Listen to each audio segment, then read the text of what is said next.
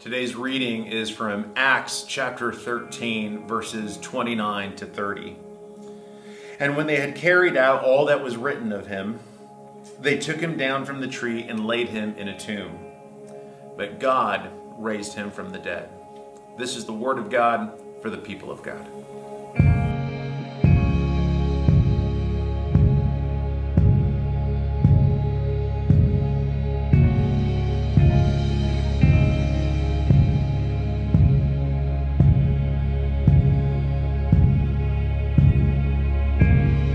There's an expression that goes, no news is good news, meaning that as long as we don't hear from someone on a particular matter, we can assume that all is well.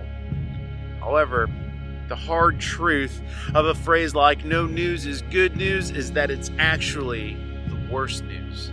Today is Holy Saturday, also known as Silent Saturday, a day that is often overlooked by many churches because the Bible simply doesn't tell us much about this day. Holy Saturday is the day between Jesus' death on the cross, also known as Good Friday, and Jesus' victorious resurrection on Sunday. Yet today is a day where everything and everyone has gone quiet. It is a day where it appears as though God has become silent. And on a day like today, what I want you to know is that the silence of God does not remove the absence of God. When we consider the events from yesterday, Jesus cried out, "It is finished," meaning that the work by which sinners are reconciled to a holy God has now been completed through his work on the cross. But what seems to be like a day of triumphant victory has brought about confusion because God just died. What appeared to be his paramount triumph has now been a day that has led us into great silence. How is this part of God's redemptive plan? Is this why God is silent today? Is he reworking his plan of redemption? But this was prophesied, wasn't it? It is God who talked about this through the prophet Isaiah. He said this would happen, but prophecy and prediction are two different things, aren't they?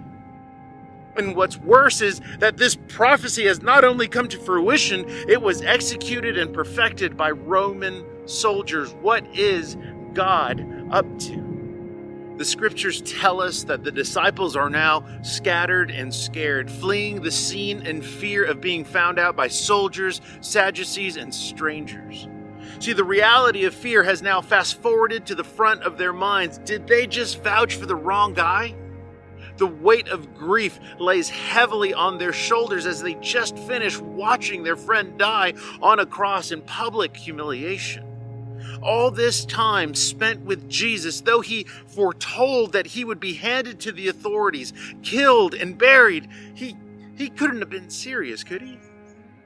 What's worse than no news? Hopeless news. See, on Holy Saturday, this silent Saturday, we look back to Jesus' body laying in the tomb. We do not know much about it, and while we can scan the pages of Scripture to very easily overlook a day like today and say something like, Jesus said that this would happen, or something like, Jesus will be raised from the dead tomorrow, victory is here, why are we tripping? Would we have been just as confident among the disciples in the days of Jesus? A suffering servant has just turned silent Savior. Today is bleak. What seems like hopeless news has turned into silent news, for his body lay in the tomb of a rich man. God has been silent. Have you ever felt God's silence?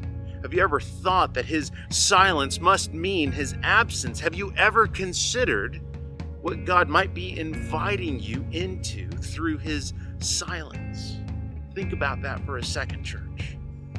See, silence to you and I oftentimes is awkward because it makes us uncomfortable. But take note, the discomfort of silence does not mean the absence of God. God invites us into silence on a day like today so that we would be comforted with the hope of good news.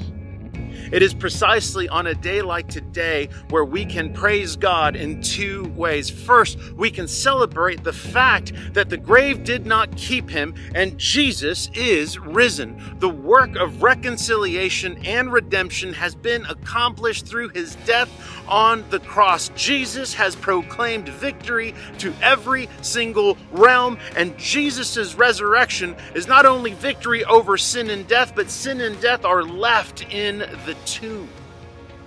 Second, a day like today humbles us because you and I are used to hustle and hurry.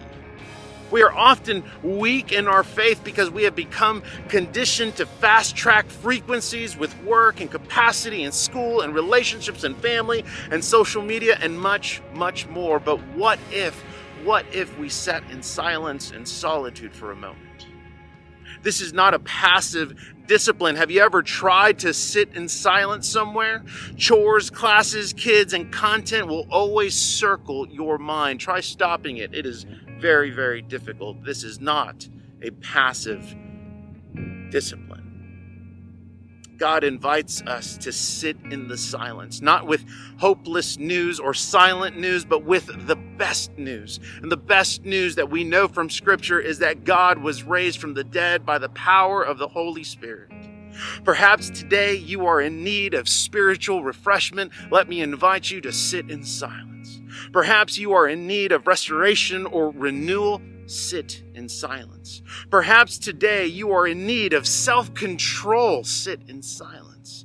Perhaps today you need discernment. Sit in silence. Perhaps today you need to confess your sins before a holy God. Sit in silence. Take 2 minutes. Take 2 hours. Take the time. Redeem it, as the Apostle Paul says, for the days are evil. Holy Saturday reminds us that the silence of God does not remove the presence of God. We sit in silence for a moment and worry less about knowing what to say because, truthfully, nothing needs to be said. We are not like those without hope, for tomorrow is coming. Jesus is risen. We will celebrate Resurrection Sunday just as we do every single Sunday because Jesus is alive and well. He is seated at the right hand of the Father, and he will come again in glory to judge the living and the dead and claim his bride, the church. But today we sit in silence, not because God is absent, but because he is at work in the quiet. The silence of God, church, does not remove the presence of God.